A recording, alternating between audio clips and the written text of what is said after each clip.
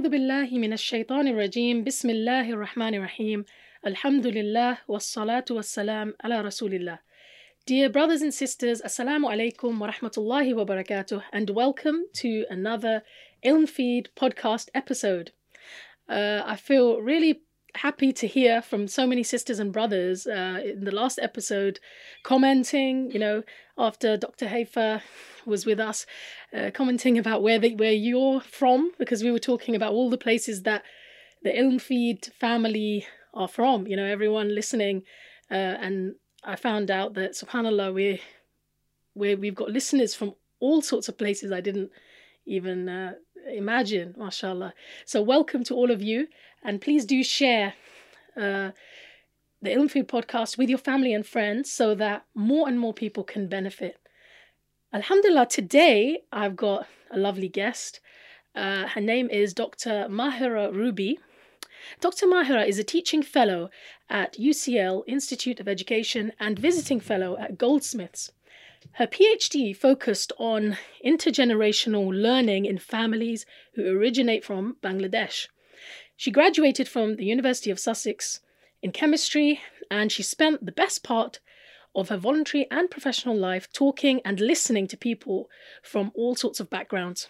During her time as a research fellow at Goldsmiths, she co-authored her first book, Interconnecting Worlds, Teacher Partnerships for Bilingual Learning, and Family Jigsaws, Grandmothers as the Missing Piece, Shaping Bilingual Children's Learner Identities. MashaAllah, and hopefully we're going to go into some of that today. Assalamu alaikum, Dr. Mahira. Wa alaikum assalam wa rahmatullah. How are you? Alhamdulillah, alhamdulillah. Alhamdulillah. We bumped into each other, didn't we? Yes. Because you're at UCL, and that's kind of next door to SOAS. Yes. So, mashallah. That was a lovely interaction. Yeah, surprise, Alhamdulillah, mashallah. yeah. I didn't realize you were there. So, please tell us a little bit about your background. Are you a first generation Bangladeshi from in Britain, or tell us a bit more about your background? Yes, so I'm from a family of 9 siblings, and mashallah. And my father came to the UK in the early 70s, and we joined him. So 8 of us, with my mum, we came and joined him here in 1980. So I was about 8 years old. So when we came to this country, 8 siblings, my mum had experiences of sort of living in the city a bit. So my father was an academic as well when he was in Bangladesh, and he came to this country as a minister of religion. So he was an imam here, mashallah. So back home, his academia was in Islamic studies, Arabic and Islamic studies. So when we came to join him here, so my mum had 8 children between the ages of 20, and my younger sister was born when we came here. So we came in 1980, and we started school locally. So me and my older sister, we joined local primary school. My younger 2 siblings, they went to the nursery. So we kind of set up home in Tower Hamlets. Okay, so that's East London. East London. Yeah. So what was wonderful was that the sense of community that was here. So when we first came, it was a friend of my dad's who we stayed with. So his family was back home in Bangladesh. So we came and stayed at their place. And it was just the generosity of the community that was already here that welcomed us. And I do mention this in one of my books, that what sort of hit us when we first came, particularly me, in my reflection of coming here, was the change in weather. So it was snowing when we came. So it was February. It was just white. Everything was just white. And that cultural shift.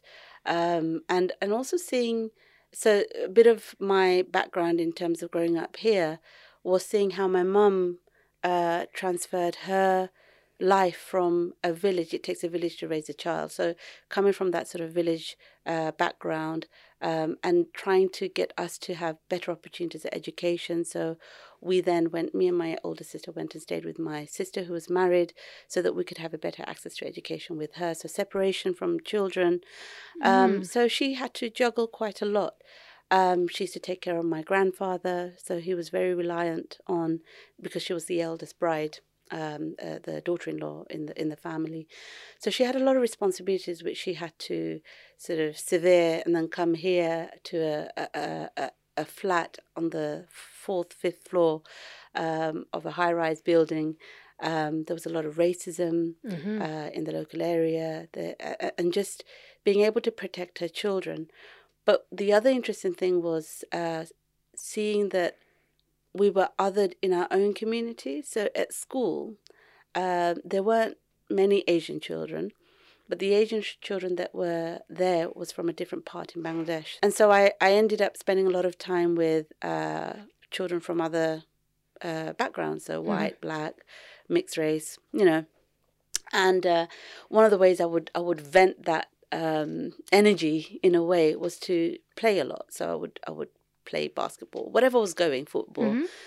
And at home, there was a bit of tension with my mom because I'm a girl, and navigating all of that. But my brothers, you know, as siblings, we were really, really close. So what then started to form was this watching my mom become a community activist.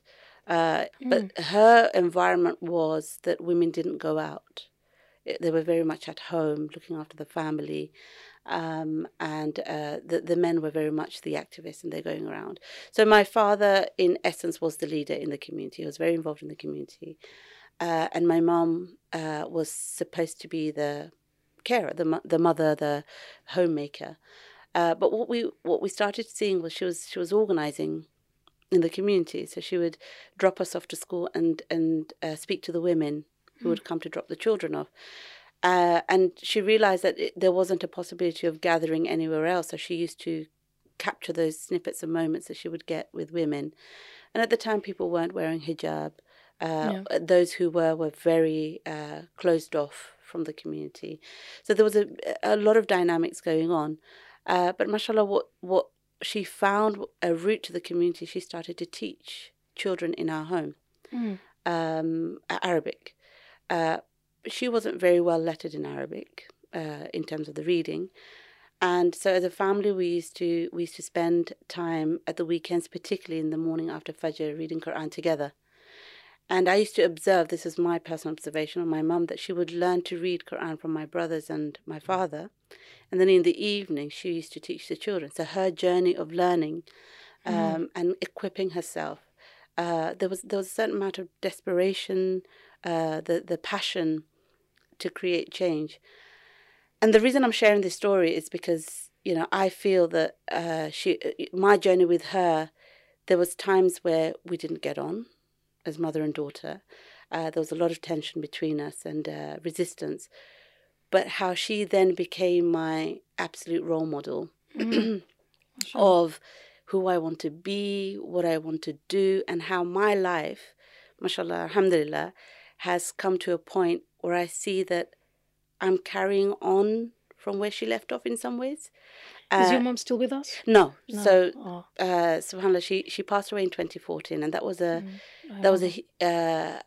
marker on all our lives. Of her janazah was a testimony to all the lives she had touched. Wow. Subhanallah, you know, it was here at the London Muslim Centre.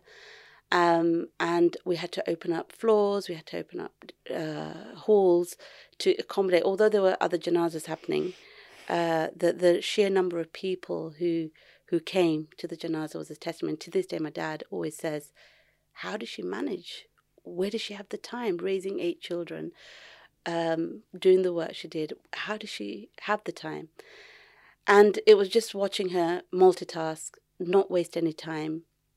And then be able to spend time with the children as well. We very quickly realized we're not the center of her world, but we are a part of the world she wanted to create. And that's become my kind of motto, in a way, that we focus so much on fixing certain things in our lives, but actually that consume us and take our attention away from other important things. And maybe doing the other important things may give the thing that you're focusing on so much the space to take some ownership. And it's an amazing lesson that I've taken on board from my mum's journey, how she facilitated my father to be the community leader, but actually she was the change maker. She was the backbone. She was the backbone of the whole thing. Yeah, and women's role, and what does feminism mean? Actually, what does being a Muslim woman mean? It's a lot to take on. Yeah, but she left a very powerful example. Mashallah. So when you say community leader, do you mean a religious? Was he a religious leader? In what capacity was your? He was an imam in different parts of the country. But when we joined, my memory of him was that he was a chair of the board of trustees at the masjid here. Mashallah. Mashallah. So in that sense, he was doing his role as the chair of a masjid, but also he was very much part of organising in the community. So the halakas, the programs, there was a community organisation that he was a part of. Why I mention my mum is because the women weren't very much part of that fabric. Of activism, or just activism in the nature that where you there's personal development. It starts off with personal development, which then breeds the desire to change others who may not have access to it. So it's a roll-on, it's a ripple effect that happens, and ultimately it's the women that raise the children a certain part of their life and has a lot of interaction with the children. So my mum was able to organize that part. The resistance from the men was that we are out, we do that, women need to look after the home. It was very traditional in a lot of cultures.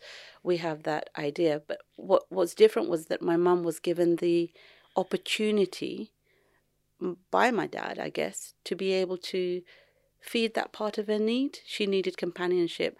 And what we noticed was that where women were suffering from mental health issues, isolation, that can trigger off lots of other things, women were beginning to generate circles of support where they just talk about their children and learn a bit of Quran. And mainly it was just that, what we call now coffee mornings. Where women would get together and just look after each other. And it was such an amazing insight and foresight that my mum managed to have, maybe learning from what my dad did and being able to observe what was happening parallel, that she could do something like this for the women. But it was all, I think it started off with a need of hers wanting to be met. So she needed companionship. She came from a village. She came from an environment where there was lots of women there to support her, to be with her. Because they knew what community was. Absolutely, right? Absolutely. I'll tell you a funny story. Like, my dad tells me that when he first arrived in the UK, this was like in 1978 or something, he said he was met by Dr. Khalim Siddiqui, who was from the Muslim Institute at that time. And he was the one who invited my dad. And he said he found a note, I think it was in his flat that Dr. Khalim had set up for him. And it said, and like you mentioned, the weather. Yes. That's the first thing that kind of hit everyone, right? Yeah. Like coming from India. It's kind of like, And he said that the note said, "Welcome to this godforsaken country." Subhanallah. Welcome to this godforsaken country. And he meant the weather, I hope you like the weather type thing. So I think we can't underestimate what a big change it was for the men and the women who came over here. But what I find interesting, and by the way, no wonder you're interested in family, because everything you just told us. Yeah.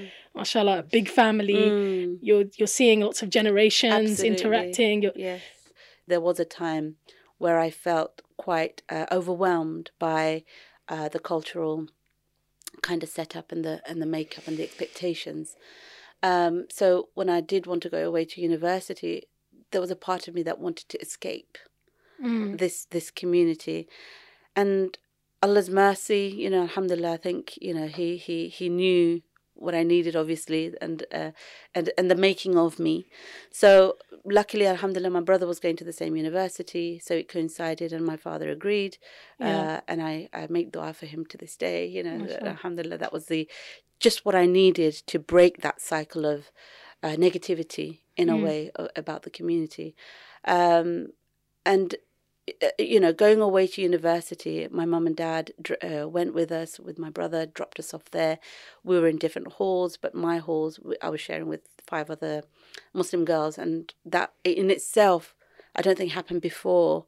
And I don't think it happens now. But alhamdulillah, while I was there was that opportunity for me to be in a flat hostel, sort of, you know, university campus with other Muslim girls. But it was when they left, you know, watching their backs go off into the car, it really hit me that, oh my God, I'm by myself. Now I can't blame anybody. Now the onus is on myself to be the character that I want to be. And my mum, although she was a very public figure in the community, she was very quiet on certain things, which is also a powerful thing, that when my dad made a decision, she would respect it. But we knew she didn't like it very much. So the fact that I went away to university, I don't think it sat well with her. Yeah. Being a mother, I can totally understand now. Yeah. Of all the potential things that could happen, and to this day, I always think, how did my father agree so easily? My brother was there, alhamdulillah, I had a mahram there, and it was. But I just needed that space, like I was saying, eyes to be off me, to be able to know who I am, and to be able to analyze myself and reflect. Definitely. And it was a journey, and I needed that, because that's what made me come back every weekend to be part of the Muslim community that I was trying to run away from. And it wasn't the Muslim community I was trying to run away from; it was the cultural community, and it's the deen that pulled me back. The halakas, the circles that we used to have a circle at the time, a Settle Street Circle we used to call it, and I used to come back for that warmth, the sisterhood, and that's what kept me going, having that dose once a week, and then going back to university and refocusing on what I needed to be. I was the only hijabi on campus, on my course, the only Muslim woman. You know, I ticked all the boxes, and just being a part of the tick box exercise, is that what I wanted to be? And it started to mean, my mum's role started to mean more and more to me, that I can shape my identity, I can shape my trajectory of where I want to be. SubhanAllah, it's like it's when we leave our parents, isn't it, for the first time? That's when we realize all the kind of things that they've been doing for us. Absolutely. And that we've been taking for granted. Yes. And I completely identify with that.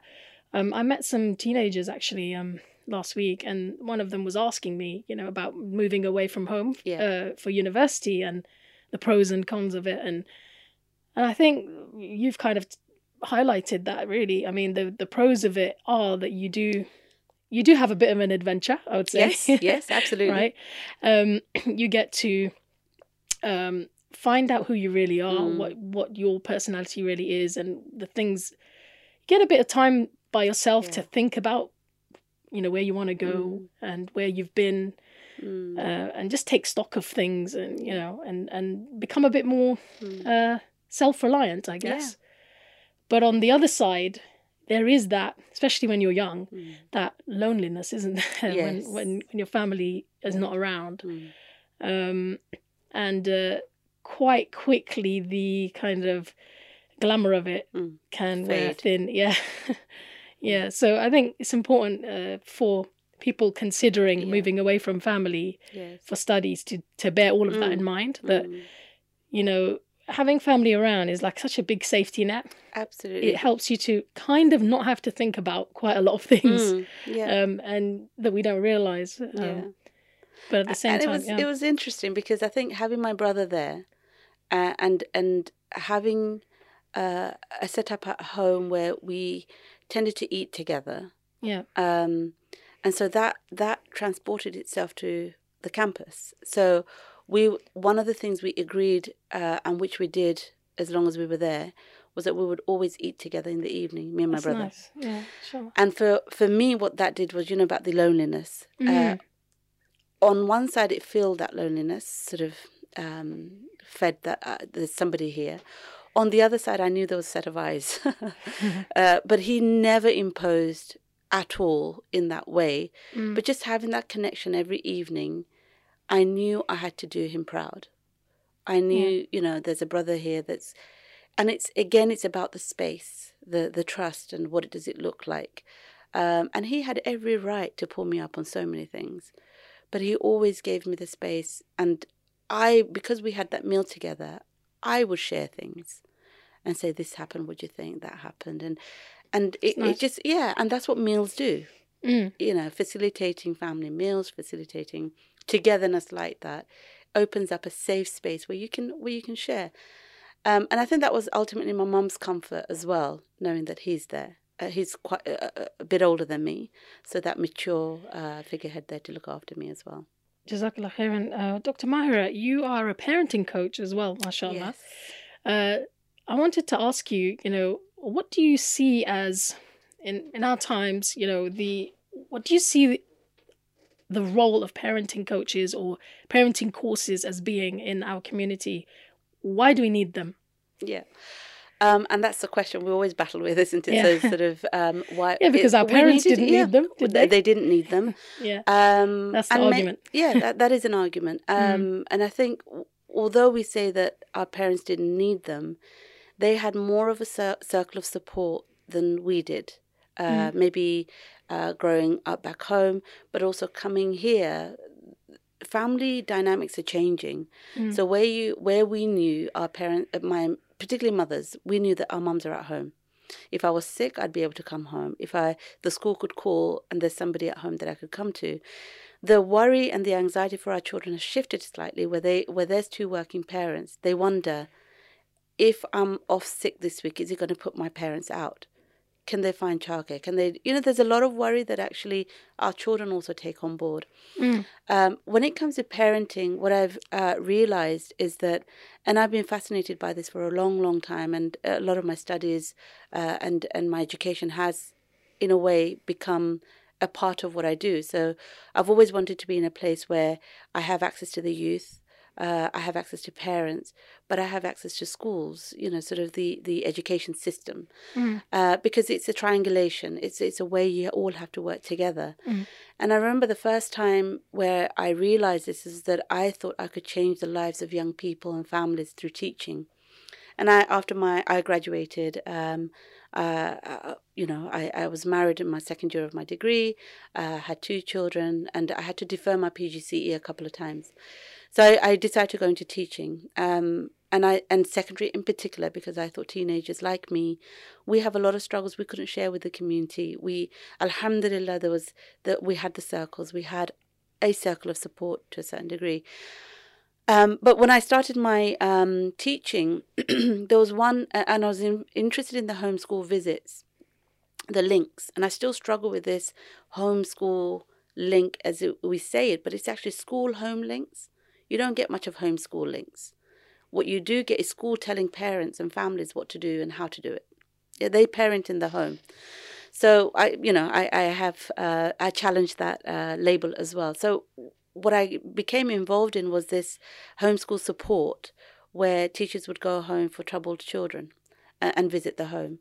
So there was one particular visit that I did with a head of year, and when we visited the home, this mother could not believe, she had other children, but this teenager was going off the rails, this young boy.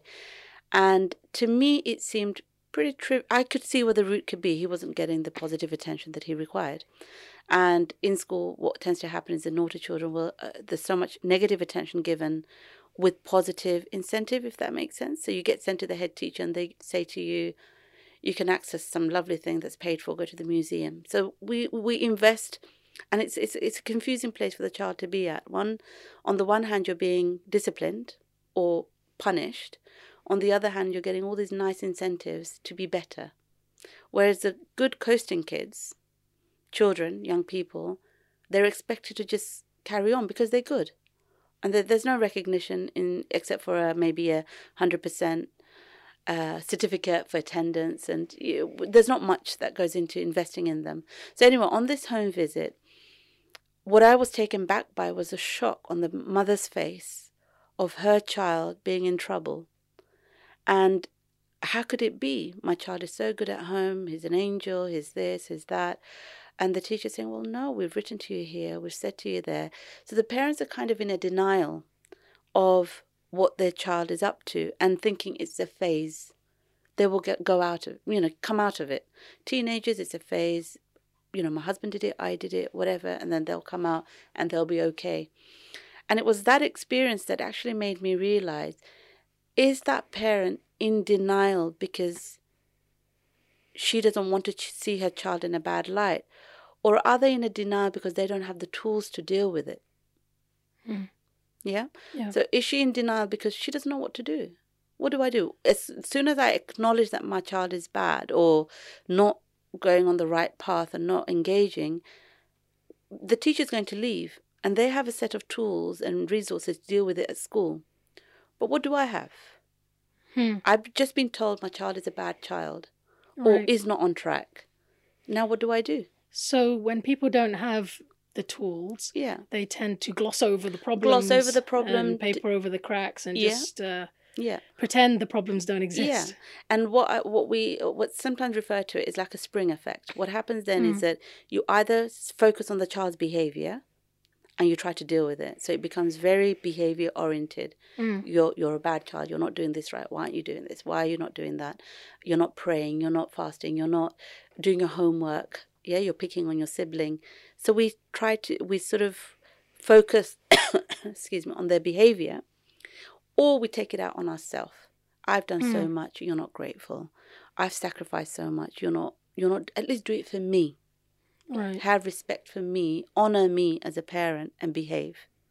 But what's missing there is a connection with the child as a child, not projecting my story onto them. Yeah.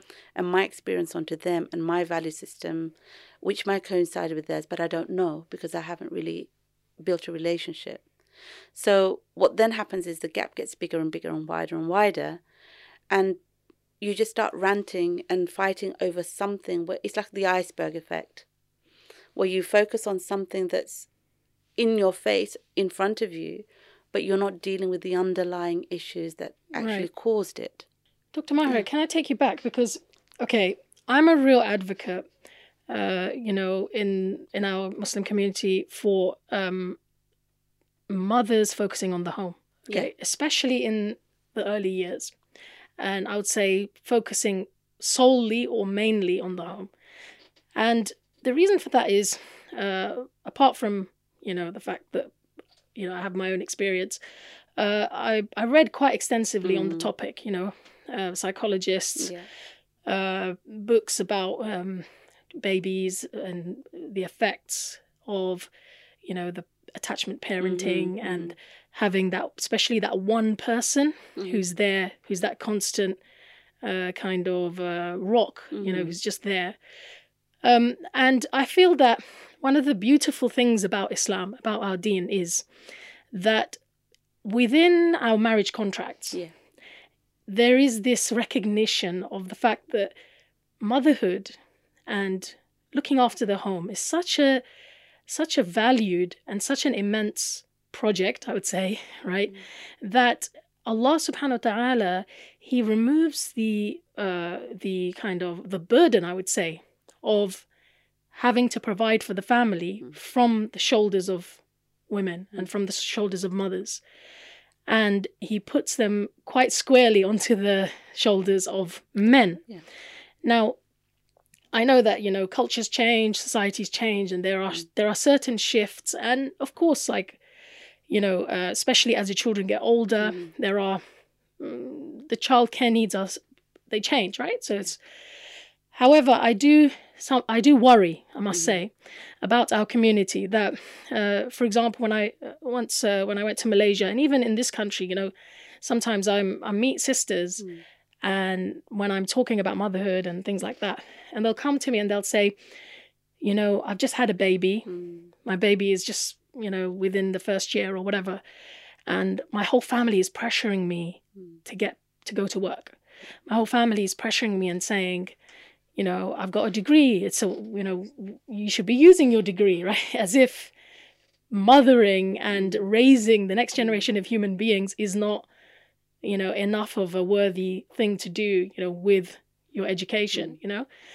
So sometimes I worry that the gift that Islam gave us as women, which is to not carry that burden, right? And it's there for a reason, you know? I've read books like, for example, Why Love Matters by Sue Gerhardt, I believe. And in that book, she talks about how one of the greatest worries that women have is, especially if they don't have a partner, so single parents, is the financial burden. And it can be so great that it affects their parenting, right? And in that you can see, subhanAllah, you know, Allah subhanahu wa ta'ala, for that very reason, it seems one of the wisdoms is that he hasn't made that her primary concern. No. In our societies, that's not the case. You know, people don't look at the roles of men and women in that way anymore. I mean, in the wider society. And sometimes I fear that one of the things that made our parents' generation strong was the fact that there was somebody focusing on the home, you know. So wouldn't you say that one of the key means, and I'm not talking now as, you know, maybe it might not be politically correct, like to advocate this in a professional setting, right? But within our Muslim community, as people who talk to women, and wouldn't you say that one of the things that we've got to start advocating is that, you know what, we need people focusing on the home, especially in the early years. And something like looking after babies cannot just be, it's not the same. Somebody who loves a child looking after them, okay, and somebody who's paid a minimum wage, who has no connection with the child looking after them. There's just no comparison, right? Yeah. So don't you think that one of the key things that we need to start advocating again, and saying to our sisters that it's okay, you know, is being stay-at-home moms, or at least focusing on those early years especially, even if that's the sole and, you know, the focal point of their lives.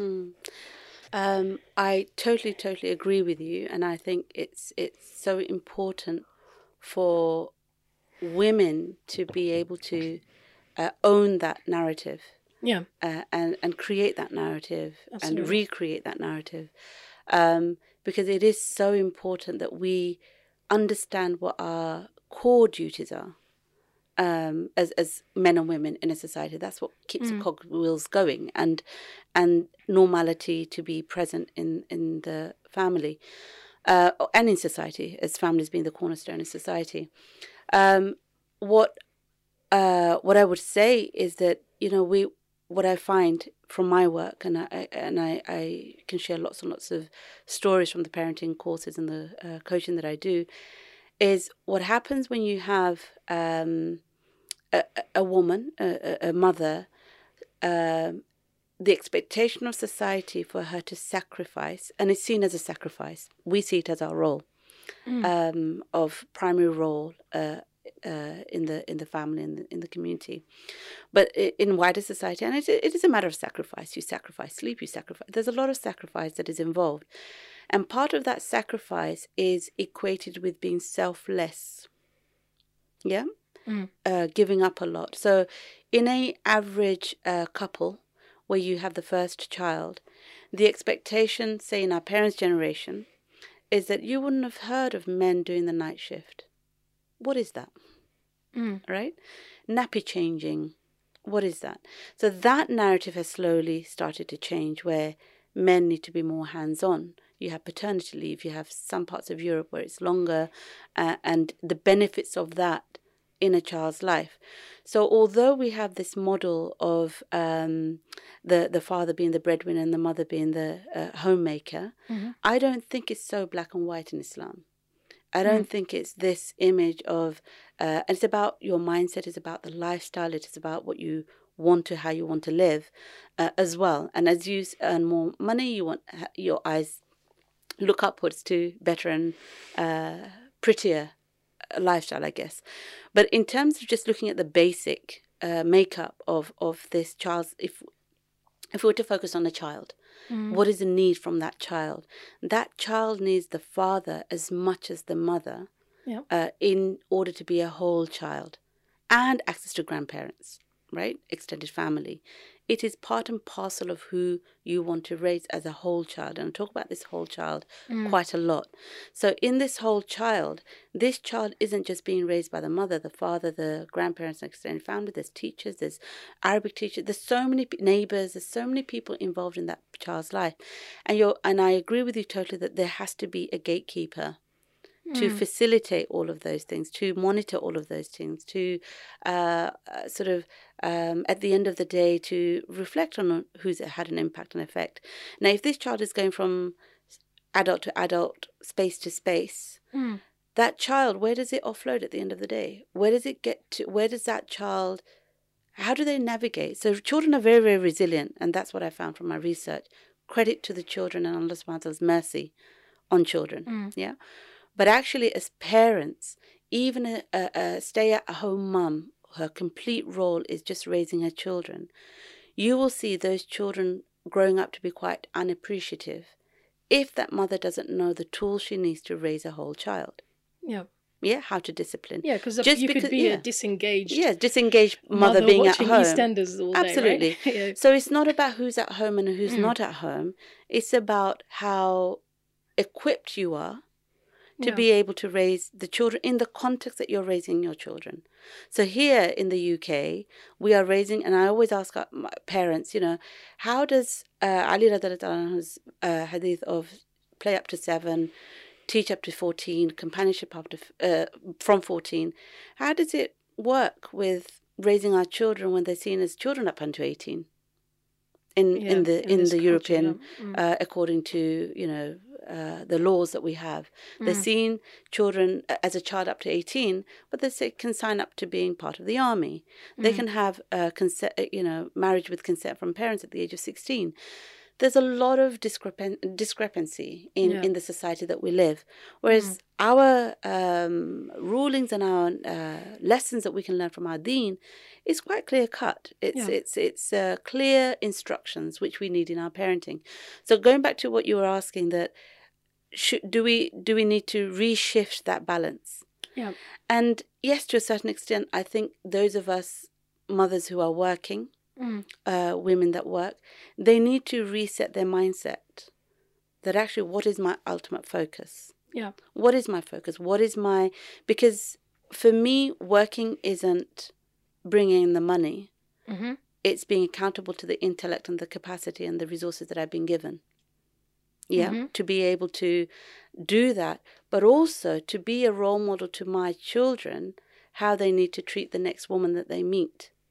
Because it's taken for granted for a lot of young people, because we don't have the tools often, that our children think, well, that women just serve. Women just stay at home. Women just do this. And what I learned from my mom is that although she didn't have a full-time job or a part-time job, her dawah, her jama'ah, her community work was like a full-time job. Yeah. So what we learned from her is that you can be an amazing mother. You can also contribute. Yeah. So what I say to new couples, and I do a course with new couples and couples to be, and I say to them, does this marriage mean to you? Yeah. What are you expecting from each other? What is it you're expecting as a spouse, but also as a worshipper? Yeah. Ultimately, I have a higher role, a higher purpose as an individual, which I will be accountable to, because you're not going to go to the grave with me. Yeah.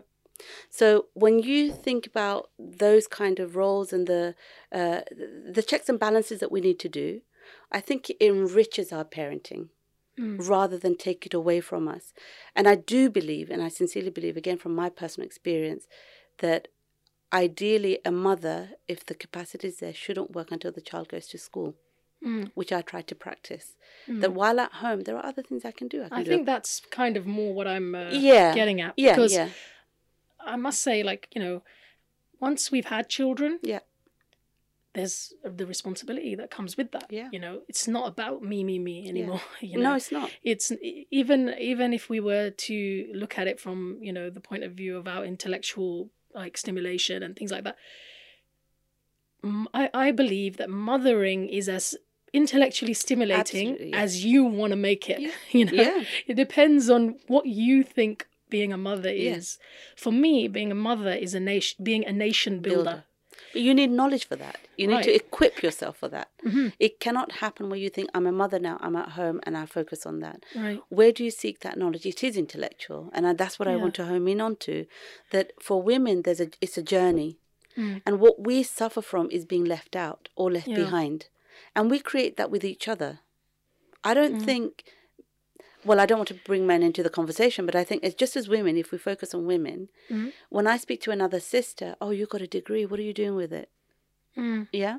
And I have a baby, and I've just had a child, or I might have been in part-time work. So we may create this notion that you're missing out, or you're being left behind, or your career's not going to be the same. You've just got up to that ladder. Do you want to wait a couple of more years before you have a child? Yeah. Up to you get to that rank and then do that.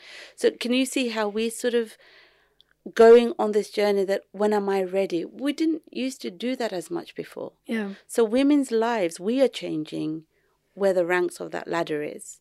What comes before what. But actually, motherhood is such a beautiful, I mean, it's a mercy. It's me knowing that I'm a woman. Not everybody can have a child, and that's again another story and another person's journey.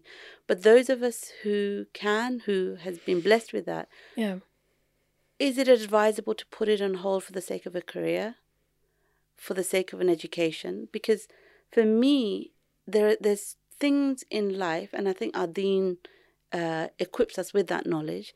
Things that happen in life for a reason. We have hadith that says marry a woman that can bear lots of children, marry young women, and it's not off-putting people who marry later, but there's barakah and there's benefit in pursuing things like this, because now looking back, I'm so glad I had my children when I did.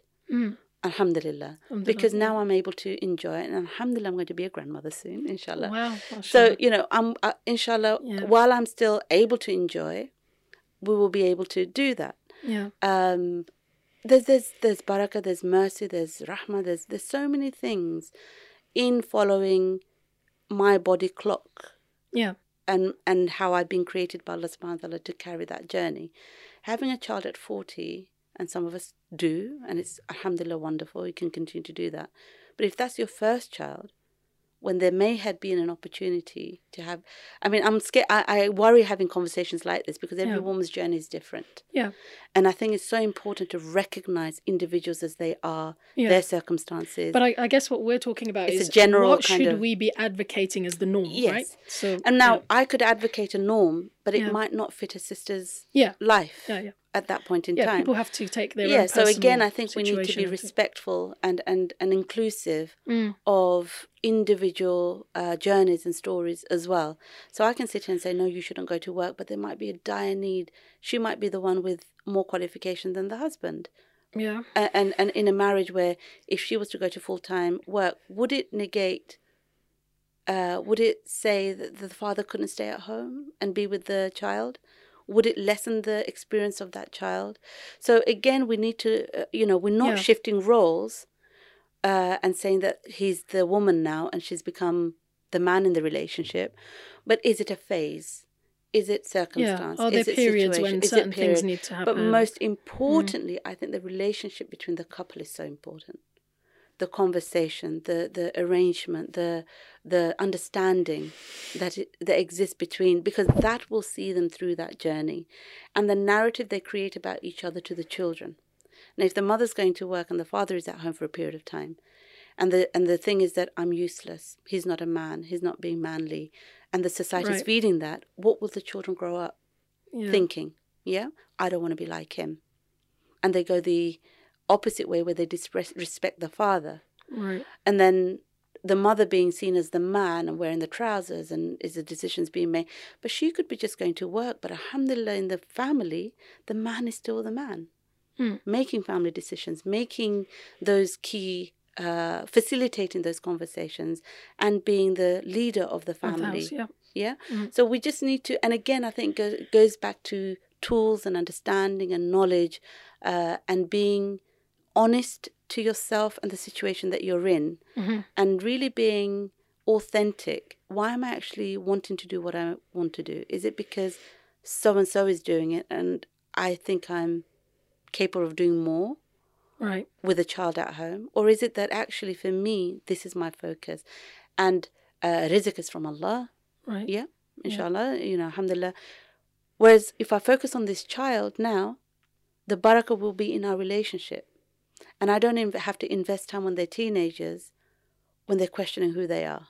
So the reason for spending time with children when they're younger is you're investing in a relationship to go through the bottleneck of when they're going through the teenage years, although we don't believe teenage years exist in Islam, but they do go through hormonal changes. It's biological, adolescence. So that time you have a relationship where you're able to say, shall we have a chat? Right. Because I think that's really important, because what many people, although sacrifice is a part of life, you know, we sacrifice things now, instant gratification, in order to gain something later, right? That's basically the story of life, of a successful life. But I think sometimes we talk about motherhood and the investment in motherhood as too much of a sacrifice, when actually it's an investment. Yes. What you're putting in is going to come out one day, you know?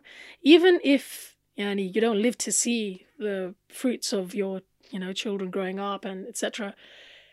Even in your grave, you know, you'll benefit from the dua of that child. So I really just feel, subhanAllah, it's just, Dr. Myra, you know, I've had a few conversations with young mums who are quite, perhaps they're going through some kind of postnatal depression, or they're just baby blues or something like that. But often they really the narrative hasn't been taught to them regarding what motherhood is. Like, why are you doing this? Why is this important? And I think what that does is it belittles motherhood. It breeds that sense of, I'm not doing anything.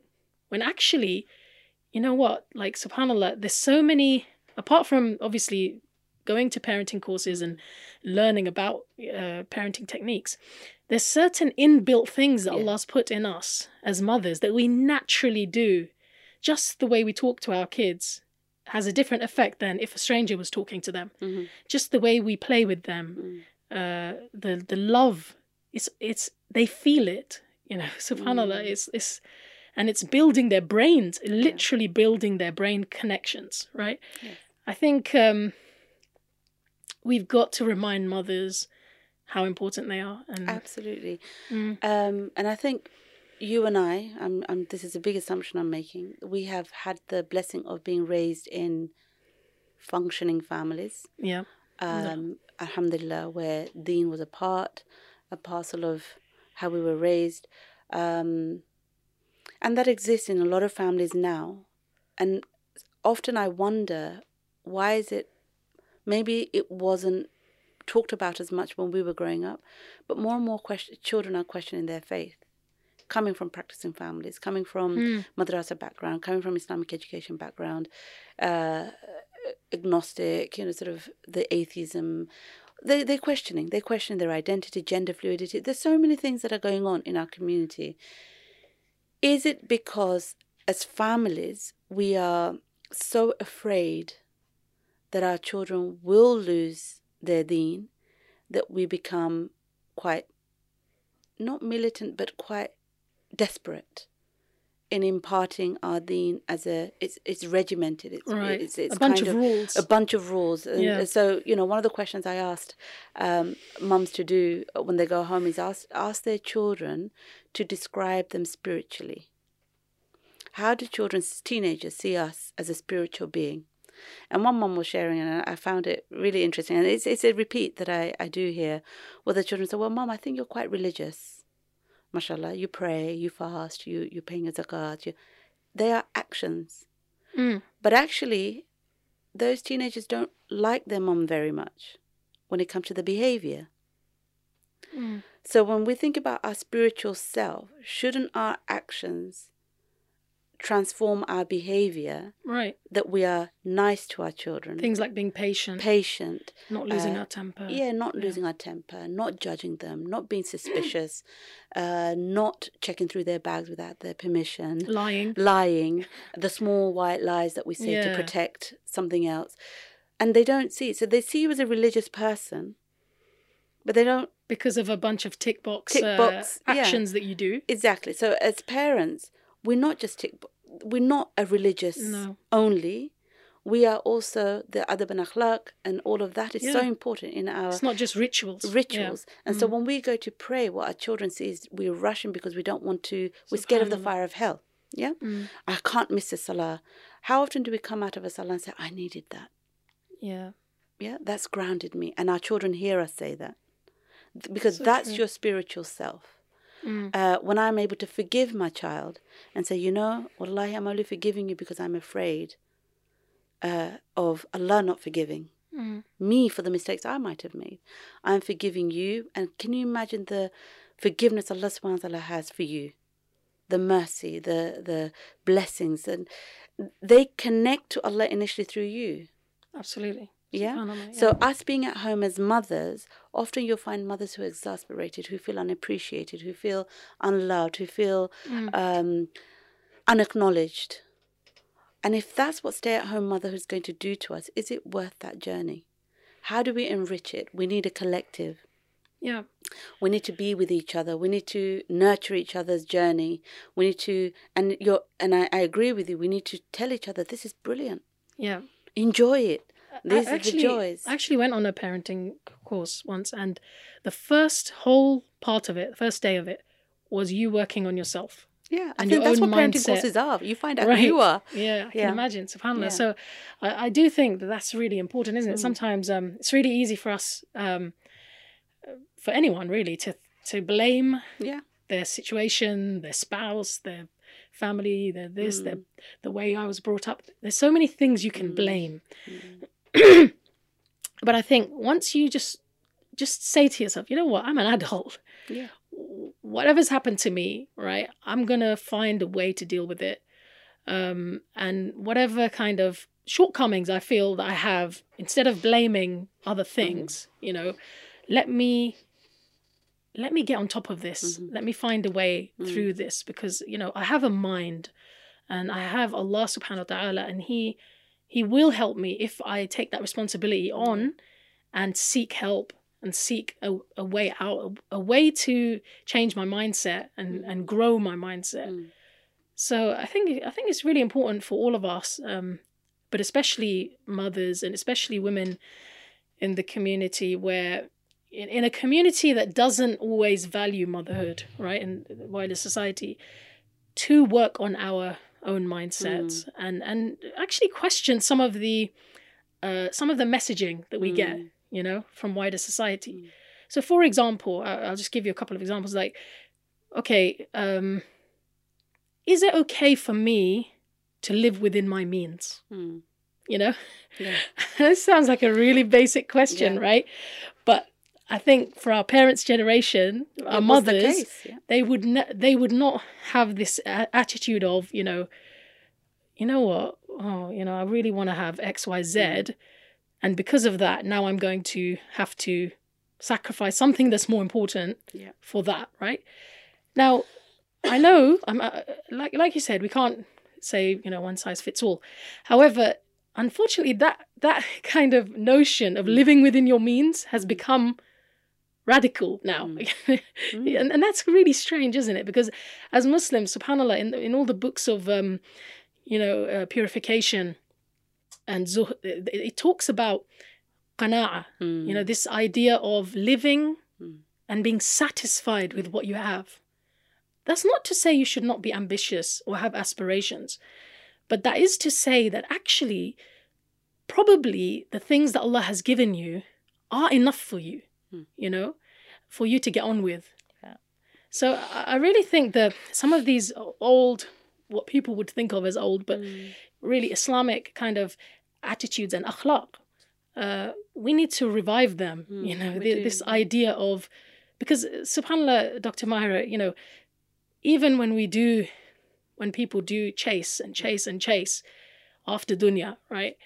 So often they still don't feel satisfied. They still don't feel satisfied. What are they chasing? Right. And it's a story that's been sold to us. Yeah. That there's a mirage there somewhere, and it looks really great. Yeah. And you're feeling quite thirsty, and you need to chase that. And I just going back to what you were saying, I find that really interesting. Is, you know, we need to get to a place where it's being grateful. Yeah. Gratitude. Exactly. Gratitude. So it's being grateful. For some people, the journey before getting to that is a whole journey. Right. Because from my coaching, what I find is that a lot of the parents that come to me come with issues with children. My child's not behaving. My child doesn't respect me. But actually, you know, as we were saying, as you start to unpack, it's about the luggage and the baggage that they're carrying. So somebody who needs to live within their means, what was that experience for them? Right. Living within the means for their parents. Did it mean that they had to do without certain things? So for some children, it might be that everybody was wearing Nike and I had to wear Sainsbury's stuff or Asda's or whatever. Yeah, something from the market. Gola. Yeah. So something from the market. And for me, that experience was really painful. I don't want my child to have that. So they start to overcompensate. In order to compensate and overcompensate, you need money. Yeah. So you will go after... Our generation does tend to do that. Yeah, you will go after... You know, it's like... You'll go after something that will make your children happy. But in the process, what you've done is forgotten that experience for me has made me grateful. Right. Okay? Yeah. It has made me grateful, and I learned to share. For my child, what I'm giving them now is a journey of selfishness. Right. They're just spoiling them. You spoil them. Yeah. So the next time you say, well, honey, I can't afford that, they say, what do you mean, get another job? I have an experience of where I went to visit a family where the teenager says, why can't I have that? Dad can just do cabbing at night. Right? My son said that to us. Yeah, so can you see the journey of somebody who's coming to an experience of living in their means can then go totally where they don't actually want to go. Right. So because I completely see what you're saying, because sometimes, you know, we've grown up seeing other people go on holiday every year. Yeah. And this idea has been fed to us by the media as well. Must go on holiday every year or every holiday time, right? And then we think that if we don't provide that for our children, they're going to be like scarred or something, right? For life. Yeah. When actually, when children look back on their childhoods, the things that they remember are not the material things. No, it's the feelings. It's this myth of quality time. You know, when I say myth, what I mean is this idea that you can pack out your whole day and put a little slot in there for what you call quality time, and for that time to then to force yourself to have that time. Okay. I feel is a myth, because what happens is very contrived. Do you know what I mean? Whereas the magic of being a family and being, you know, with your children, with your spouse, the magic of it happens when you spend extended amounts of time together. You know, it's not just about a little schedule, a little slotted time in your, although sometimes that might be necessary, you know, at difficult times. I think we need to change our mindset. We need to change our sense of priority, you know, because sadly we might be raising children who value the wrong things. And I might challenge a bit of that. Yeah, go ahead, please. So from my experience of working in the community, and I think this is where the spirituality and the deen actually, are they separated? They should be hand in hand. So your suggestion that there should be extensive time that we spend, and that's there. So we are spending lovely time with our children, but each child has a different need. So when you're spending that time together, a teenager won't speak about their stuff in front of their younger sibling. That's true. They have some stuff they need to privacy. And you're teaching them that you're important enough for me to give you this time where we can bond. That won't happen in the absence of a relationship. Because what parents try to do is create this quality time in the absence of a spiritual relationship.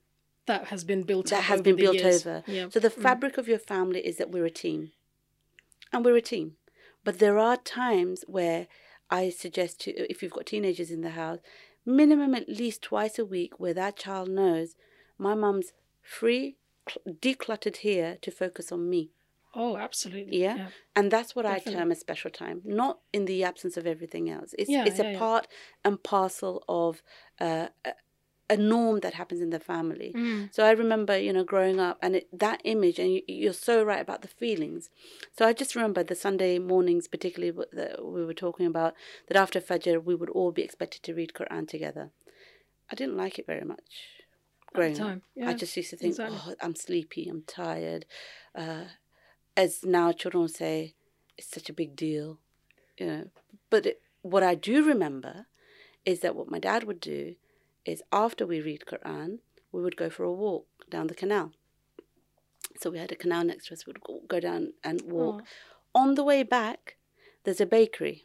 And to this day, us siblings, we still go and buy bread from that bakery. And so the bakery... Nostalgia. It's nostalgia, but it's the feeling of togetherness. So the bread that we used to bring, we didn't have fancy jam. We didn't have... All we knew was anchor butter, right? So butter. And the hot bread... Oh, wow. We just used to take a piece of bread and, butter it, and we used to eat. It's because of the love. It's the love. It's that togetherness. It's the warmth of the bread and breaking bread together. Just this. And we felt like a team. And my mum instilled that concept of being a team so much that she wouldn't even let us go to play outside when other kids were playing. When they'd gone home, she'd send us all out to play. You learn to play with each other.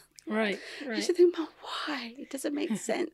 But looking back on it now, it's gratitude.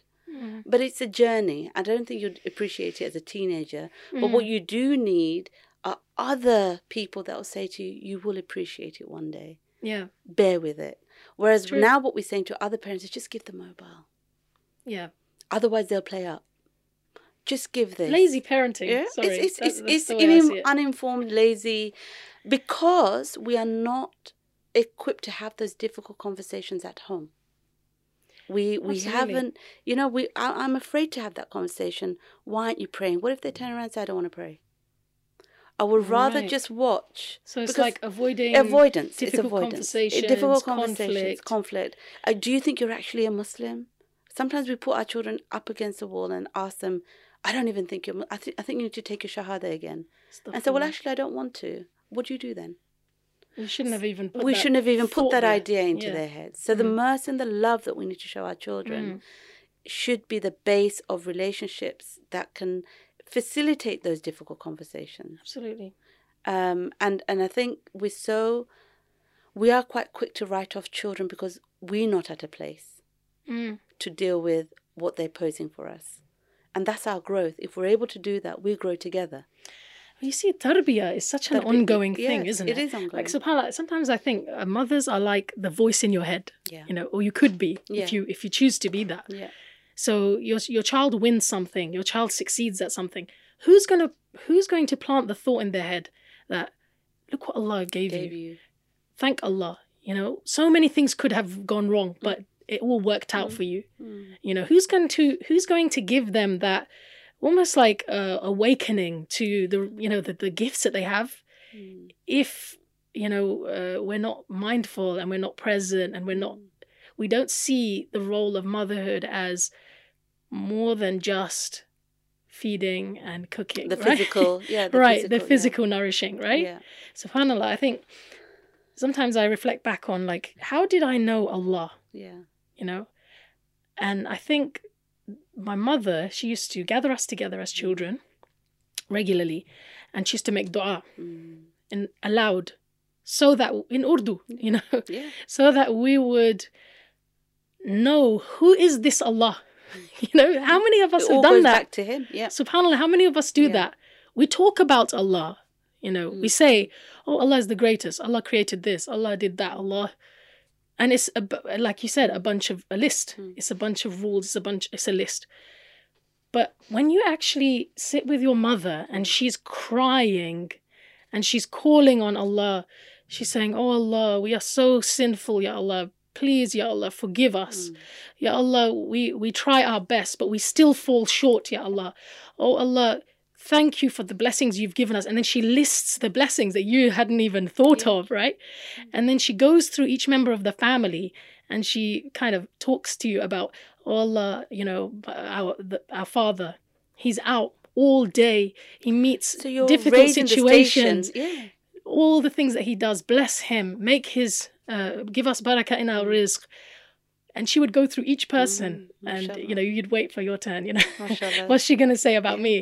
And that whole experience, subhanAllah, I understood and I felt Allah more from that than somebody giving me a book about Tawheed al-Rububiyyah, Uluhiyyah, Asma and Sifat, and, you know, a bunch of facts, you know, which is unfortunately, subhanAllah, the other day in the bookshop, I saw a book of Tawheed.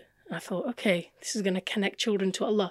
And all it was basically a bunch of let's say, jargon. I'm sorry, you know, for a child, that's not going to build their iman. They don't know who Allah is by knowing that there's these different categories and this and that. And it goes back then again to practice, isn't it? So our practice of making dua, you as a child sitting there expecting your name to be called, so your significance in her life. Right. So you feeling significant in your parents' life, but also she has made you significant in Allah's eyes. Yeah. So each person has that significance in that relationship. It's again about relationships and how we build our children's relationships to us first. So that tarbiyah for many families do come, but it's after gratifying our ego first. Yeah. Yeah. So was it that I helped you that you got your grades? You know, I told you to revise and look what the benefit it's had. So we try to nourish our ego first before we say, you know, Allah subhanahu wa ta'ala has facilitated this for you and be grateful. Whereas that should be first. Allah subhanahu wa ta'ala should be first in our conversation with our child. Right. You know, even when they've made a mistake, it could have been so worse. Allah has your back. Yeah. Subhanallah. Do 2 rakah shukr prayer. Exactly. So those kind of things are so important. Who's going to say that? Who's going to say that? If we're not mindful. Yeah, if we're not mindful. And that needs to exist. And I think I talk about extended families quite a lot. The uncles and the aunts and the grandparents. And many parents nowadays will say that, alhamdulillah, we have become practicing. Yeah? My family are not. I have somebody who's abusing drugs. I have somebody who smokes. I have somebody who's not as they should be, how they dress. So there's always issues that might influence my children. What do I do? Yeah, how do I give them access? And unfortunately, then what happens is your children are then isolated. And we haven't even spoken about families in conflict, you know, divorce, separation, life for those children, and the relationship between the adults. So ultimately what happens is children grow up creating some narratives about people in their family. And when they get the chance, they want to know. So they're curious. So when they do go out and then they find out, no, uncle actually is a nice person, but he's struggling with something. Yeah? Or, okay, Dadu might be, you know, grandmother might be like this, but she didn't know any better. This is after a conversation and finding out for themselves. What then tends to happen is that child starts to resent the parents because they've missed out on all these years of relationships. Now, I understand we need to protect our children from negative influence. And research shows that there's benefit in, you know, sort of navigating that space for them. But there is a way of doing that where you can have honesty around it, not half-baked conversations, so that you create fear in your children that keeps them away from certain people. Yeah, which is very wrong, and it's not Islamic. You have made it's slander in some sense. Can you give an example? Yeah? So an example would be that your uncle isn't good for you. Right. I don't want you to spend time with your uncle or an aunt or whoever it is. They don't dress properly. They are not good in the sight of Allah, and this may influence you. They're smoking. They're doing this. They're doing that. Yeah. What they haven't maybe added to that is, you know, that's the person. These are their actions. The person is kind. The person is generous. The person will come to you with a snap of a finger. Yeah. Yeah. Absolutely. To protect you.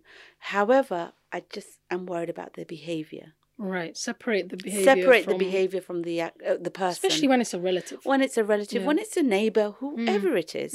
Yeah. Whatever your child brings to you, first unpack, what's the person like? Yeah. What are you talking about? Are you talking about the person? The akhlaq of that person? Yeah. Again, it's just action. If they have said they're a believer and they are a Muslim, yeah, even if they're not, might have non-Muslim families. Are they kind? Are they generous? Are they? Who are they? So as a person, they might be wonderful, but then you focus on the action. So next time you go, can you say to your uncle, don't smoke when I'm there? So you start to equip your child to be the change maker, and that breeds and builds their identity. And usually they can get away with it. They can get away with it where you can't. Yeah. Whereas that adult knows you are the gatekeeper to that child, keeping that relationship away. So any chance they'll find, they will try to connect, or they will alienate. And it's not good for the child, ultimately, because I've seen time and time again where what you've tried to do backfires, and you end up being the not so good person because you've made somebody blacklisted, someone. And you didn't tell me that they were a nice person. They actually love me, right? As their niece. You're denying your child the love of that person. The love of that person, the connection of that person. When maybe the bad thing that they're doing, or the bad habit, or whatever it is, it can be managed, right? And it's not the whole of that person. No, the whole of that person. It's one aspect of them, and that could be a trigger to change the other person. Absolutely. You could be that relationship, the relationship, the respect and the honor. You've given to that person will breed in your child how they honor and respect the next homeless person they may see, which society has written off. Yeah, and they start to see, actually, I'm a part of that problem. If I go and speak to that person, maybe I can find out their story rather than throwing pennies at them. Right. Yeah, or not paying pennies because they'll misuse it. So we create social construction, we call it, narratives around situations and people, and we actually try to fill a part of our vessel we're uncomfortable with through our child. Yeah. And that's not a good place to be at. And sometimes it takes a bit of support to be able to understand what you're doing. I've had parents who have a child says, my mom doesn't love me. I've tried everything. Saying that? A child. So I do a course with young people. And one of the questions we look at is, and I share the story of how difficult it is. The verse in the Quran, pain upon pain. What does that mean? So I say to the children, as a mother, I can share parts of this story with you. This is how difficult night shifts are, breastfeeding, walking around when you get heavier, and it's hard work. And one of the things they say is, well, we didn't know this. First of all, we just know that it was hard. But through biology, we might learn why. Yeah. But actually, emotionally, what it did for my mother or my father, I don't know. So that's the first part. The second thing that they mention is, what is it that we can never do anything that's ever good enough in the sight of my parents. All right. We're never good enough. There's another milestone that's been created, another hurdle that I have to. Another person they're comparing you to. Another person they need to compare. Yeah, they need to be nice to or good to, or another A star. And there was one particular story I remember of a girl that she was saying, I really feel my mum doesn't like me. Subhanallah. I really feel my mum doesn't like me. I really feel whatever I do, she finds a point of hers to pick out the negative. How she can say to me that I'm not good enough. And so we ended up having coaching with the mum. And what transpired was that she was a single parent. And her child reminded her of her ex-husband, the father of the child. So whenever she was in the company of this child, memories would flood back and come back. And so she's not rejecting the child. She doesn't know how to deal with her experience. So her child, even if she smiled, it would remind. And when the daughter started to understand that, first of all, there was a lot of anger. Yeah. That it's not my fault. Yeah. So there had to be a lot of family coaching to get them to a place that, how do you overcome that every time she comes near you, you don't flinch. Every time, it's the body language. It's what we don't say often affects our children. So it is important that if we are going through conflict, to give a reasonable explanation to your child that there's difficulties. we will work through it. It's not about you. Yeah.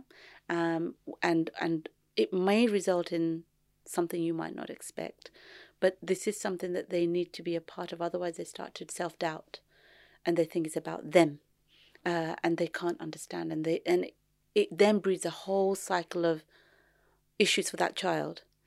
Because if you can't connect to your parent, there's connection issues, there's attachment issues, and it will continue in that child's life as well. So there's and it goes back to, do we need courses? Do we need support? And I think we all do. We all have experiences of how we shape stories. So there's 9 of us, and each of us, we could have all been sitting in the same room, but we've taken a different experience away. It's absolutely true. Right? Yeah. And if we don't share those experiences, we're not able to say to them, but could you think from another perspective? So as a sibling, sometimes you remember something. Yeah. And your sibling remembers it a completely different way. Like, you had a great experience, they had a terrible experience, and there's no point saying, well, you're wrong. No. But that's their perception. That's how they lived it. Yeah, that's their truth. So it's important to have those conversations, to work out each other's truths. And why, and come to a place where you can accept and disagree, but accept that this was but how do we move forward? Dr. Mahira, I completely agree with you especially with the teenagers, having that one-to-one time. And when I was talking about quality time not being just little slots, I was actually, I didn't mean that kind of example. I was actually drawing on something that psychologist Dr. Steve Biddulph talks about in his book, Raising Happy Children, I think. He talks about the myth of quality time. But what he means is this idea that you can spend most of your day doing something completely different and draining all your energy into all of that, and then just slotting your kids in. It's not pretentious. Right. That can be pretentious. And the child knows it. So that's what he meant, and that's what I meant by that. But absolutely, I think each of our children need to have one-to-one time with their parents, because their dynamic when they're together is completely different, to when you've got them fully focused, one-on-one, like you said, undivided attention. And they get so much out of that, mashallah. They do, mashallah. And it's very grounding. And I always say, as human beings, we look for 3 things. We look for connection, we look for belonging, and we look for direction. And if any one of those are missing, you see restlessness. Connection, direction, and belonging. Wow. And these are 3 things I found from my research, the conclusion that I've come to, and I kind of promote and I believe from what I've read from Islam and from practice and from research, is that if any one of those are missing or shaky, you'd have restlessness in the individual, and then they start to chase after things that they think is going to give them that. So if it's belonging, your children will start to seek other friends, gangs, and outside company. Whereas if they know that they have a sense of belonging at home, that's the rope that pulls them back in, right? When they should come in, because they know Mummy's going to miss me, not she's going to tell me off, right? Yeah, so I'm going to be missed, or actually I was given a chore. If I don't do that chore, so and so is not going to get their meal. So there's a connection, So the belonging creates a connection, and those relationships we talked about, the spirituality, the deen being embedded in the spiritual self, is really important, because then when you want the one-to-one time, it's natural, it's authentic, and it's enriching. It shouldn't be replacing something else. So normally what happens is when you have conflict in the family, you ask for a one-to-one. So you're already going into that one-to-one on a negativity. Right. Whereas when you have those one-to-ones, to bring up a negativity is not a big deal. It's a part and parcel of our time together. Right. We can advise each other, we can guide each other, and that's also where the direction comes. Because you get to know the person Yeah? So you have an individual direction, but you also have a collective direction. So in order to create that belonging, the sense of connection and togetherness, the direction, you need to advocate and facilitate in families the family time. And we both shared the boundaries of family time that we've experienced growing up. Yeah, that's right. Alhamdulillah. Sometimes when you have lots of siblings, you might not get that from your parents, the one-to-one time. You get it from siblings. Elder siblings. Younger siblings. So I got a lot of the one-to-one nurturing from my older siblings. Oh, that's nice. Who would, where I found my direction. Where they would say to me, you know, this is your gift, this is your talent, this is the skill Allah is giving you. Yeah? What does beauty mean? Is it the physical beauty or is it the inner beauty? So such enriching conversations where I used to go away and think, well, what that guy is doing, I'm not interested. Because I have value where it means something. They're not going to disappear the next day. Whereas if you don't like something in me tomorrow, you might disappear. Yeah, so the consolidating those feelings are so important, and I guess for me, in a marriage, in a sort of a family setting, to create those 3 things, there are other 5 things I would promote. Are those your 5 P's to fulfilling relationships? Yes. Please share them with us. So those really, I mean. Normally, I cover these 5 P's in the couples course as a start, and I think that's where it starts. But actually, it's in any relationship. So for me, the first thing I would focus on is the prayer, and you talked about the dua. But actually, where is our focus? Ultimately, where is our thread of connection? It's to Allah subhanahu wa ta'ala. In the sight of Allah, we are all worshippers, and that's our main duty. Yep. I have created you to worship me, you know, and that's our main role. So in the family, we all know one day it's just going to be ya nafsi. I'm only going to think about myself. So in order to do that, I need you to help me.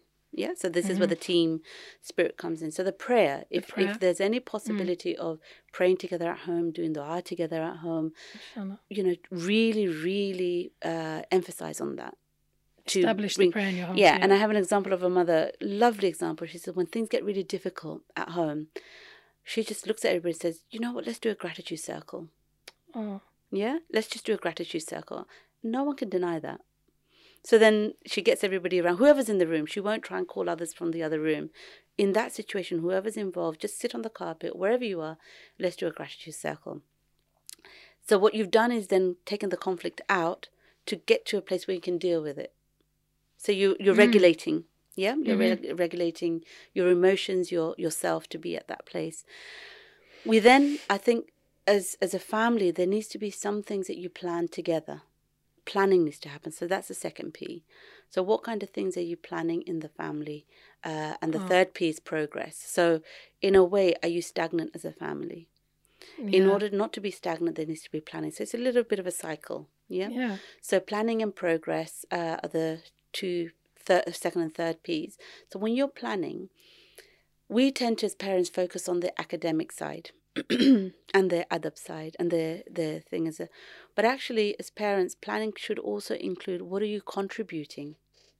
Yeah. What is your contribution? How does society benefit from you? How does your family benefit from you? Yeah. So what role do you play as an individual in the greater picture? Right. Okay, so the plan and the progress. The fourth, I would say, is this pact. As a family, there needs to be a pact. It's like your family rules. What are your top 3 core values you're going to live your life by as a family? Yeah. Oh, I really like that. Yeah, it's either 3 values or 5 rules or whatever. You know, you have these ground rules and classroom rules, but our family, where are our rules? It's in our parents' heads. They swap and change, according to our mood and where we are. So having this pact, when we make these rules together, these value systems together, we sign up to them, hand on hand. It's a bay'ah. We sign up to this and we'll live by it. What that does is helps the parents to put in consequences, agreed consequences. So it's a learning. Every opportunity is a teaching moment in parenting, I believe. Yeah, rather than being a fight. It's an opportunity. How can I teach my child to be a better person? Which means I need to regulate myself. So this pact is this team effort. There's a safe space. This is where we bring it together. This is where we fight, love, and we have it out. So we can deal with the big bad world out there. So the pact. And the last thing I would say is to protect. So the 5th P I say is to protect. So whatever happens, we protect each other's honor. Wow. We protect each other's dignity. MashaAllah. And we respect each other. Yeah. So important. Yeah. So this protection, like we say, is garment for one another. It's not fixed. It flows with you. It bends with you. It takes your curves as it should. So it means there's understanding. There's conversation. There's mutual respect and honor. So if you can remember that in a family as your, the way you protect each other, then you wouldn't go and belittle each other. Yeah, absolutely. You wouldn't go and no matter what happens within your family, like when you're having an argument, you might highlight somebody's faults, blah, blah, blah. But now to take that outside. These are your rights, you protect each other's rights as individuals, and which includes honouring. Because it's so easy, isn't it, Dr. Mahira, that for parents to, because, when they're little, they're babies, we talk about them all the time. Yes, absolutely. But as they get older, things change. And we have, subhanAllah, sometimes, I might tell one of my kids off, and then my parents have come round, and the kids might be worried, like, are they going to discuss anything about me? Yeah. But I'll completely let go of that and start talking about the great things that that child's been doing, right? Isn't it? And I want him or I want her to realize that, you know what, I've got your back. Yeah.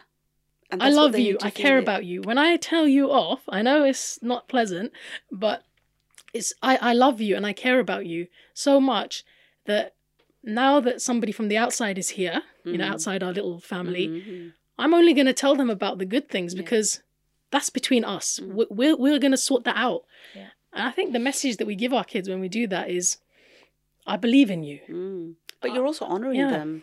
And you're respecting important. them. You're important. Worthy of respect. Yes. MashaAllah. Yeah. And it just takes me back to a story, an experience I had when one of my brothers, MashaAllah, he also has 9 children. MashaAllah. And his wife, I remember my sister-in-law was changing her baby, and we had a family gathering, so there was kids walking in and out, us walking in and out, but she was really irritable, my sister-in-law, not irritable in a negative way, but she was getting quite agitated. That's the word. And so I said to her, "Baby, are you okay? What's wrong?" She said, "Oh, I'm just trying to change." And it was a little daughter. I'm just trying, and I don't think it would have made a difference what gender the baby is. But she was changing the baby, and I said, "What's wrong?" She said, "Oh, I'm just trying to change the baby." I said, "Oh, don't worry. We're not looking. And it's okay. It's a baby." She said, "No, it's not okay. I am responsible for safeguarding my daughter's honour and dignity and their haya. Where else will she learn from?" And I thought that was such a beautiful example of the role that we have as parents, that when they are little, it's not okay to talk about them as we wish. It's not okay to have them, while I tell little white lies on the phone, saying, if they pick up the phone, say, "Just tell them I'm not here." Yeah. So it's those little things that actually create the bigger picture. Exactly. And that's why I call my book The Family Jigsaw, because it's not just one piece that creates a child. It's a set of experiences. It's a whole load of, suitcase of experiences that develop a child to become this, inshallah, wonderful adult that we want to see them. And we can't do it alone. We do need to find them role models. We need to find them mentors. We need to find good teachers. And that's part of our social engineering that we might do. But ultimately, they need to be supported in order to understand these 5. I'm sure there's lots of things, but for me, I've come up with these 5. They're beautiful. Can you just repeat the 5 again? Yeah, so quickly? The prayer, the connection to Allah, the plan. So we need to plan together as family to progress. So we need to see some progression in that. A pact. A family pact. A family pact, a couple pact as you venture on that journey to become the family. And the last one is to protect. protect each other's honor. To be able to do that. MashaAllah. Well, Jazakillah khairan, Dr. Mahira. Subhanallah, inshallah, we must have you back, because I would love to speak to you about conflict and marriage and, how to overcome issues there, because mashallah, you are an expert, and we really appreciate you being here. Well, I feel honored to be here. Alhamdulillah. And I'm sure our listeners and viewers will agree that, mashallah, that was a very fruitful discussion. Jazakillah khairan, especially for the 5 Ps. They were just amazing. Mashallah, I'm definitely going to be implementing those. Inshallah. Brothers and sisters, that's the end of another episode. Please share and like and spread the good word about Ilmfeed Podcast. MashaAllah, we were trending #1 in quite a few countries in the Islam category, all over Europe, especially. So, help us to spread the word, to spread the goodness, to spread the inspiration that we're trying to spread. And with that, I will bid you farewell. Subhanaka Allahumma wa bihamdika ashhadu an la ilaha illa anta astaghfiruka wa atubu ilayk. Wassalamu alaikum wa rahmatullahi wa barakatuh.